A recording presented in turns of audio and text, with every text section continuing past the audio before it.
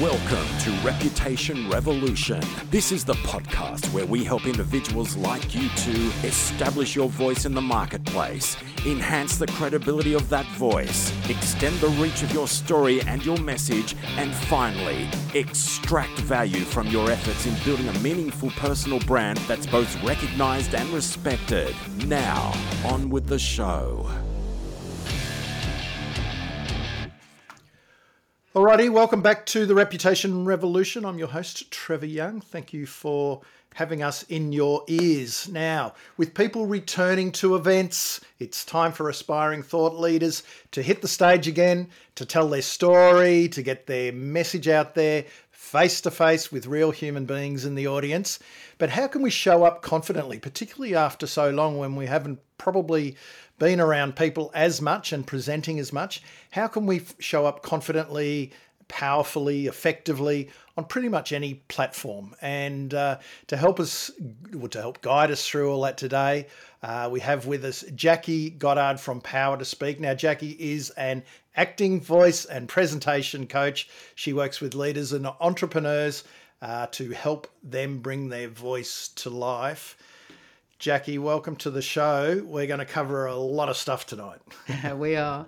Thank you for having me. What's a bit of your background? I mean, you work with actors, you work with leaders, you work in presentations and performance. You've got a creative background. What's the sort of the snapshot of where you've come from, but what are you doing today as well? Well, long story short, I come from an acting background. I think I always should have been an actor or director, and bizarrely ended up becoming a fashion designer. And from there, because the fashion wasn't really what I should have been doing and I didn't particularly enjoy it, I ended up kind of transitioning across to theatre. So I worked at the Royal Shakespeare Company for a while as a dresser, and then went into the wardrobe department and did costume, things like that.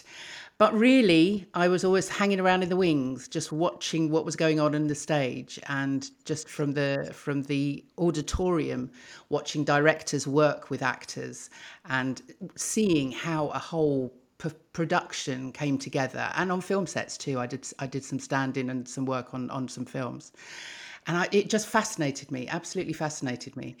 Just, I suppose, the creative thing of actually putting a show together. And then from that, I thought, right, well, I really do need to go to drama school. So I went off to drama school, learnt the craft, went off to Edinburgh Fringe, London Fringe Theatre, worked on new plays, just had a great time just mucking about on stage. But it really doesn't pay the bills, as I'm sure lots and lots of people will tell you. You end up hanging around waiting for jobs for longer than you actually are working. So I ended up getting into teaching. So I taught children and after school drama clubs. And then about 10 years ago, I'd put off working with adults, actually, because I thought I found them quite frightening to kind of, step into a room with adults and try and get them to play. But once I started doing that, it was quite rewarding. And actually, the people that I was working with, I think, found it quite therapeutic to get into a room and play. And then in lockdown, I ended up in lots of networking Zoom rooms, talking to business owners and leaders, and realizing that actually, everybody needs to get their voice heard for whatever reason, whether they're in a boardroom, whether they are standing on a stage, whether they're talking to their staff, their investors, they just need a voice. Yep. And lots of people just don't know where to start. So with such a varied background, Jackie, who do you work with now? I've mentioned at the top sort of entrepreneurs, and is it entrepreneurs trying to get financing and boardroom presentations? I guess you got thought leaders who are trying to embark on a speaking career, but there's so many different ways of presenting. What's the most sort of stuff that you're doing then? Well, it's going back to the basics of just getting people to a place where they want they're excited about stepping in front of an audience and sharing whatever ideas they have. So it might be that they are sharing an idea with a group around a board table. It might be that there is an investment that they need to go for.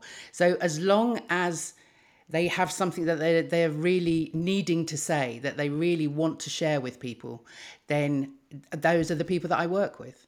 So it doesn't matter whether they're in a boardroom, whether they're sat around a dining table. You know, sometimes I've worked with people that are just not confident at speaking or knowing when to interrupt a conversation, even, which, you know, goes for the same around a boardroom, I'm sure. Indeed. So let's unpack that. Probably if we're talking to, and, you know, we're all about people who are, you know, the personal branding, professional personal branding. So credible experts, aspiring thought leaders, entrepreneurs, people who've been in the game for a fair bit. I know that imposter syndrome and pursuit of perfection are roadblocks and limiting beliefs that people do have. You'd come across that, and I think we will need to cover that at some point.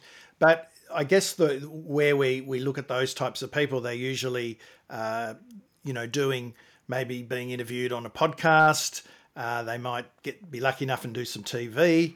They might have want to do their own podcast or want to do their own videos, or more likely probably want to get out and speak, whether it's a small meetup up into, on a stage at a major conference. So we've got the full gamut, but I guess the same things have to be covered off, whether you're speaking to a small audience, one-to-one, or a major audience.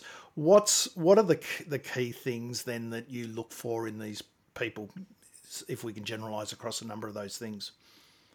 Yeah, I think it comes down to their personal story, because you kind of need to allow people or give people permission to be themselves.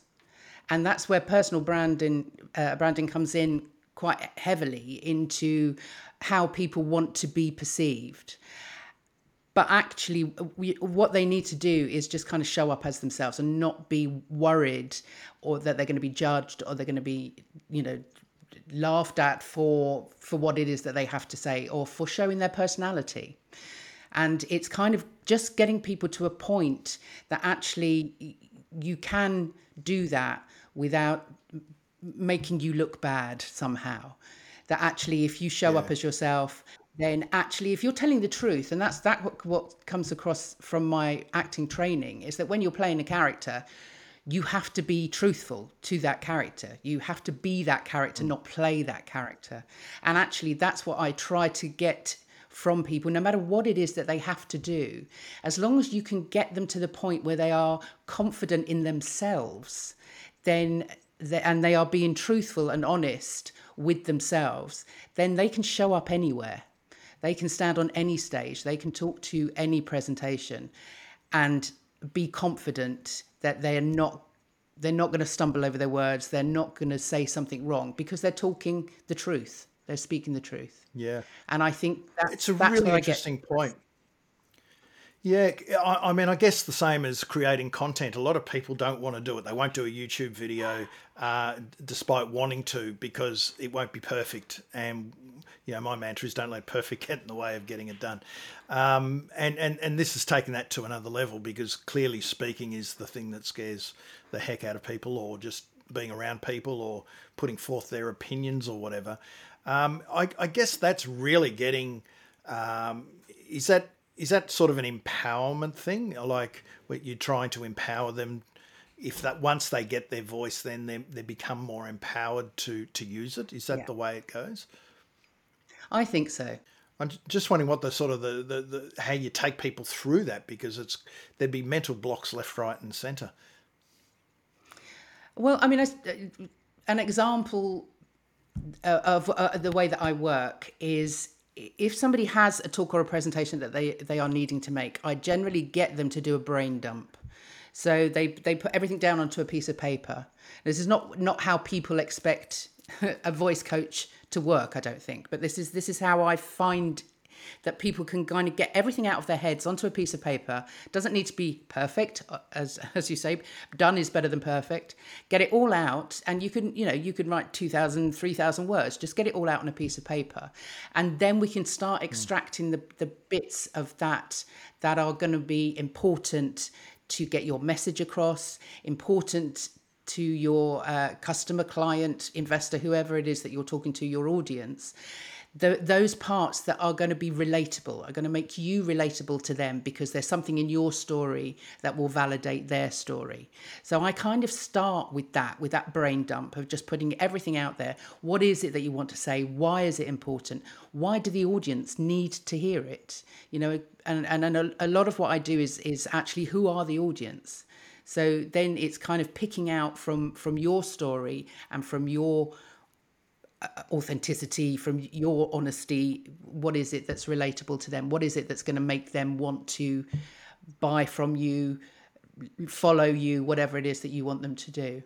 And that's the starting point. And once you get that out, once you get all that down, then you can start working with that presentation and finding what's really important to the audience. Yeah, and reading into presentation, that could be if you're about to do an interview on a podcast or some YouTube videos, for example. Same sort of deal, isn't it? You're still going to have an audience. You're still out there presenting. Would you think that's would the approach work for across those types of ways of presenting? I think so. Yeah, I think once you've done that, once you've realised. I mean, early on actually, I was very brave. I decided to ask people that knew me, people that I'd worked with, former clients, former students, friends, and people that knew me from networking, what they thought of me, and what they thought my superpowers were, what they thought my weaknesses were. And I asked about 9 people, I think it was, but from a sort of a cross section. And what I found was quite enlightening. It was, there were some great points in there that I hadn't even realized that people thought I was good at doing that. And actually what it was I ended up with all these words, all these phrases that kind of gave me a grounding to what I could do for other people, how I could use my voice to suit my audience.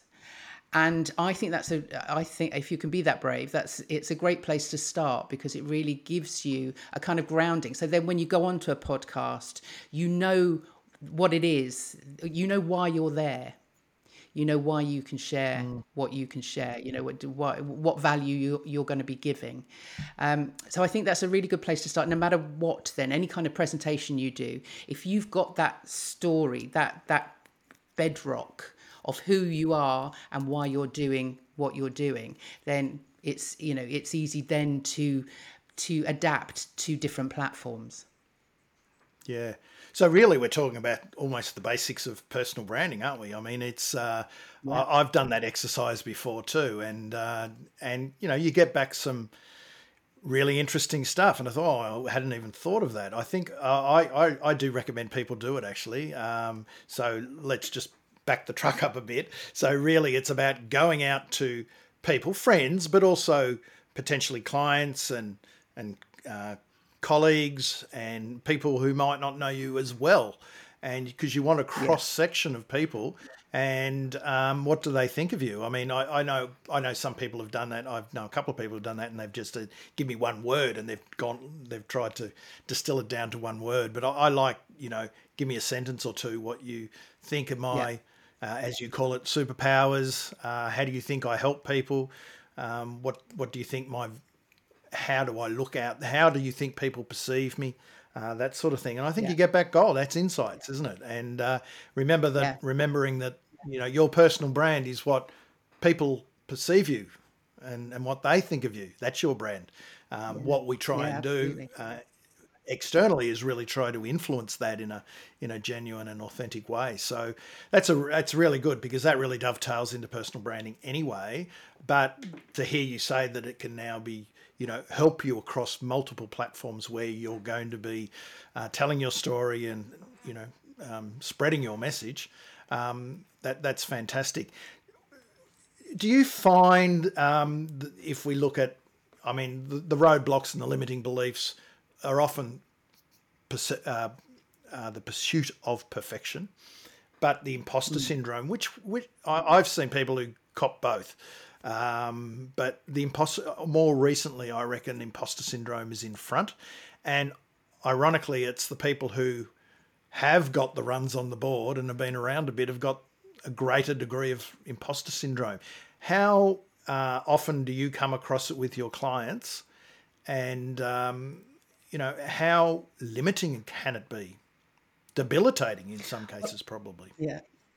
Yeah, I think everybody has it to a certain degree. I don't think you can be human, really, if you don't have some kind of imposter syndrome or something inside you that's going, oh, I don't know if I'm worth it. I don't know if they're going to believe me. I don't know.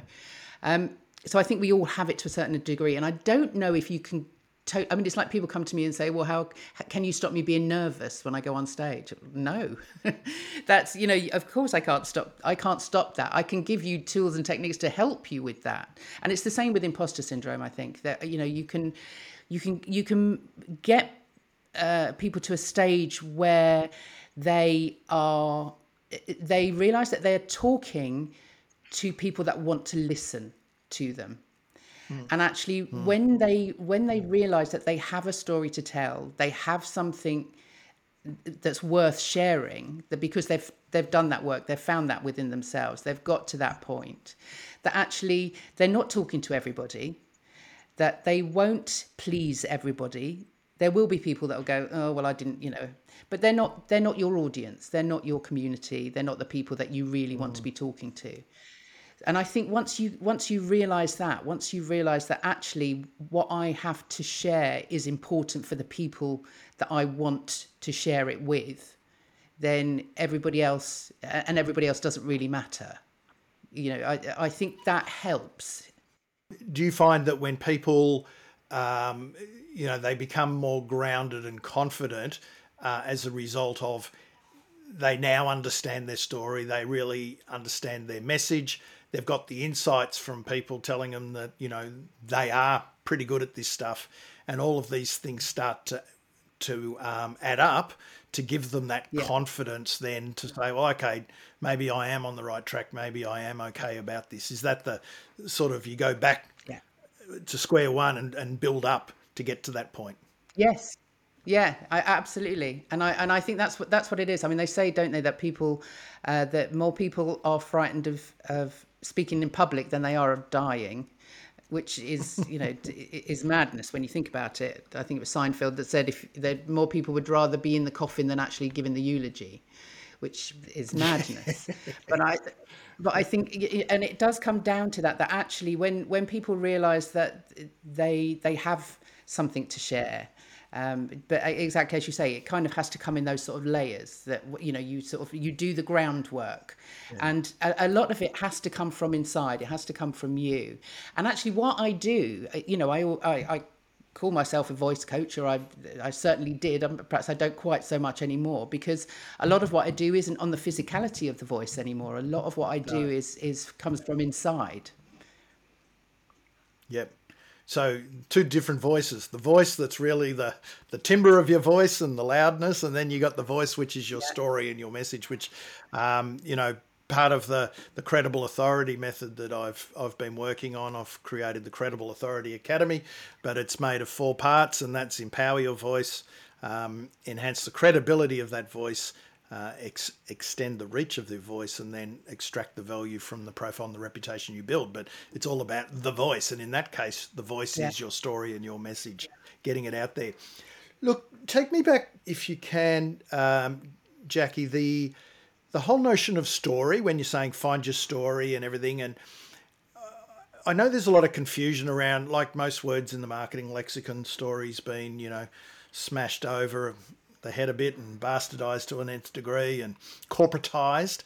But when you say tell your story, that side of things, because when people might have a keynote presentation, or they might be being interviewed on their topic of interest or their domain expertise, or if they're going to do a series of videos, that's more likely to be on their domain expertise unless they're going to be interviewing someone. How does how does their story look in that? How does that come out? Can you sort of, is there a scenario you can paint on that of how do you get that story out in those scenarios? Because they're probably not necessarily going to get up and do a speech about, they might go back and use their lessons learned or something that happened to them in school to get things going. How does story work in that regard then? Well, exactly as you just said, it's finding those things. I think the place to start once you've got that kind of grounding and you know what it is that you want to share and why you want to share it. I think then you think who are my audience, who am I talking to, why are they here, and lots of people sort of stand on a stage or in front of people and get nervous because all eyes are on them, which of course they are to a certain extent. But if you can switch that and think, well, it's not me, it's not about me, it's about them.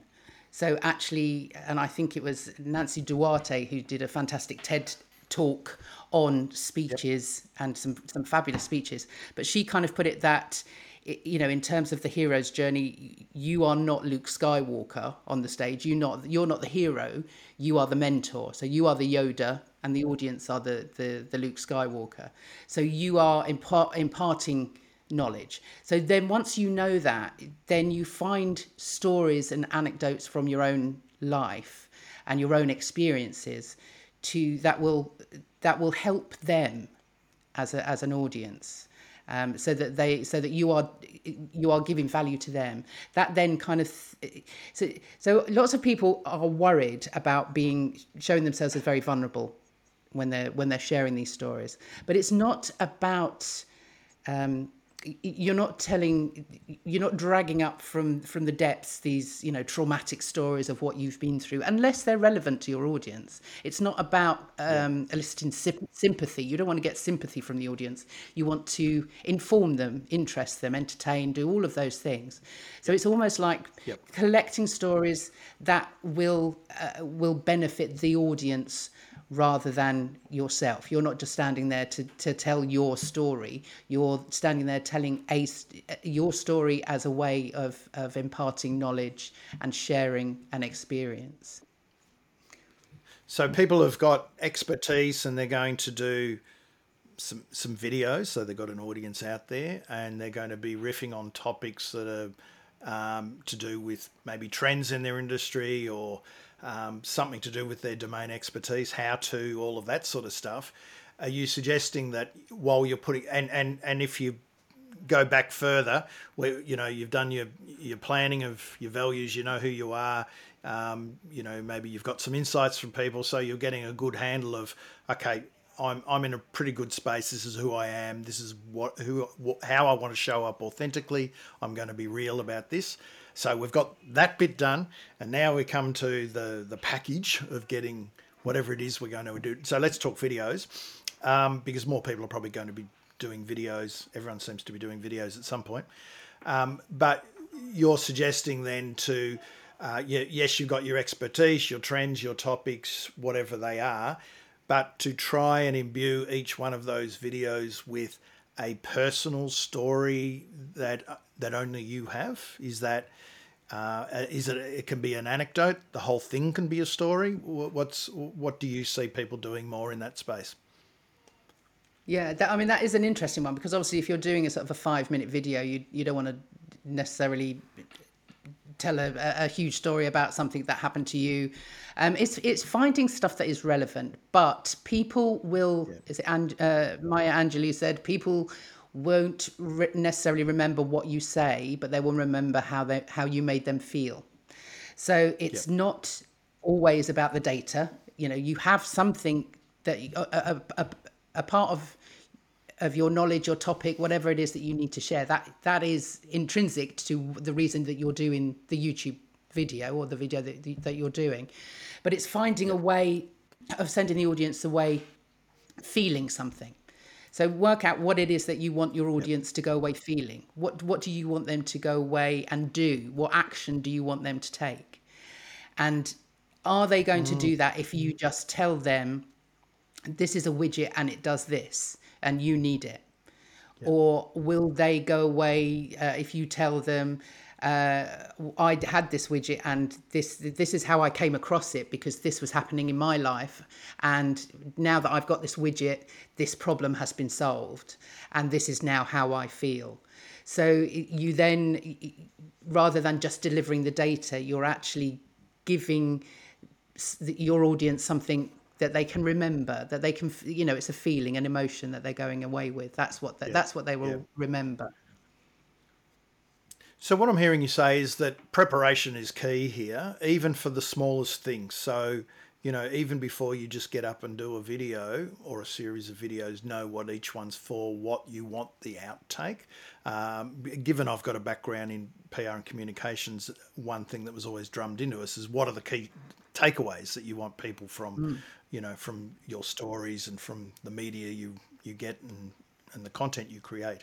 So this is just really at the pointy end of that, is every time, whether you're going to, because a lot of people also now we're going to see little meetups and things like that, and people get introduced, and a lot of times people are on panels as well. So they might be being interviewed on a panel at a meetup and we see, those sorts of things a lot. And that's, that's how I started speaking, because if I'm going to get into stories, my story was I absolutely hated frightful of the idea. I used to do case studies of my clients because I knew them so well. That didn't worry me so much because I'd lived and breathed it. But when you're going to start doing keynotes, that's a different thing, and comment on trends and social media and stuff. And I was appalled by the thought of doing it all. But how I started was going on panels. And a panel is you're just going to be asked. So hopefully you've got the answer. Hopefully they might even give you a hint of what they're going to talk about. But as a digression, I found that a good way to do it. But I know a lot of people who they're probably never going to go out and do a keynote, but they might start with a panel or a small meetup where it's that's where they're starting. That's their starting point. It's something a bit more small, a bit more community minded. And that side of things. So, but even if you're going to do that, don't wing it, is what you're saying. Have a clutch of stories that you can go to, based around various topics. Would that be a good way people do it? Anecdotes are good examples and that sort of stuff. Yeah, definitely. I mean, if you you can start by writing like a story journal. I can't remember who else was telling me that they have a story journal. So every time an anecdote or something funny happens or something serious, whatever it is, just, you don't need to write the whole story out. It's just bullet points of different things that happened that would just kind of trigger or be relevant to a certain point that's being made. And if you can just kind of collect those so that you've got them there. Lots of people are very good at remembering those sort of things, and something that somebody says will trigger something, and they'll go, "Oh, I remember doing that." Exactly as you just did with your story. So you're triggered, and you start speaking. And I think panels and Q&As are a brilliant place to start, because we all have so much experience. I mean, I walk into classes, workshops, coaching sessions even, and I've got a bank of notes around me. Just, bullet points here. I did a director's workshop last week. I was prepared to the nth degree. I mean, I'd literally got text and scripts and everything that I didn't use hardly any of it. And most of the times I go into these spaces and I never use the notes that I've made, but I've done it. I've done the work. I've done the prep work. So it doesn't matter what question I'm asked, it will trigger something. It will bring up a story, or, I did this and this is how it worked for me. And those sort of questions and answer sessions, or those panel sessions, are a great way just to get those stories triggered. And they kind of get you, they're great practice for just talking off the top of your head. I mean, I say to people, right, we're going to do some improvisation. I don't normally say that, actually, because it frightens the bejesus out of people if you tell them they're going to improvise anything. But we improvise all of the time. We're improvising right now. Nobody knows. Yeah. When you open your mouth to speak, you have a vague idea of what you're going to say, but you don't know the reply that you're going to get. And then what are you going to say in reply to that? No. So we are all improvising, and panels and places like that are a great way to practice just improvising, just talking off the top of your head, because we kind of clam up and think, oh, we don't know anything. But actually, when you start talking, you realize how much knowledge you have on your subject. So I think, they're a great place to start. Well, the timing of this is good because I'm doing a talk tomorrow and I'm going to be in conversation with, and I'm being asked all sorts of things. And I've got a variety of questions, but I'm not going to, I don't like being, never like over preparing. I'm never under prepared, but I don't like being overcooked and over rehearsed. No. I did it once. I did one early at my early days of speaking in public, and I rehearsed a whole speech word for word, and it was the stupidest thing ever because 5 minutes in I went blank. So it wasn't pretty. No. And I say that to people. So. People ask me all the time, should I memorize this script? No, please don't memorize it. No, bullet points are great. No. But as soon as you start memorizing something, it's the easiest way to trip up. Yeah. Because if you write something out and then you've written it perfectly, you've crafted it. We don't speak that way. It's very difficult to speak that way. So you're best just to make sure you've got all the bullet points. Make sure you hit those points that you really want to make, really need to make. But otherwise, as long as you know your subject, then you're going to be fine. Yeah, I've probably the main one I've done is big keynotes when I want the first 2 sentences right. I'll get that bit right. Everything else just flows from there. But I am guilty of the first 2 to 3 sentences.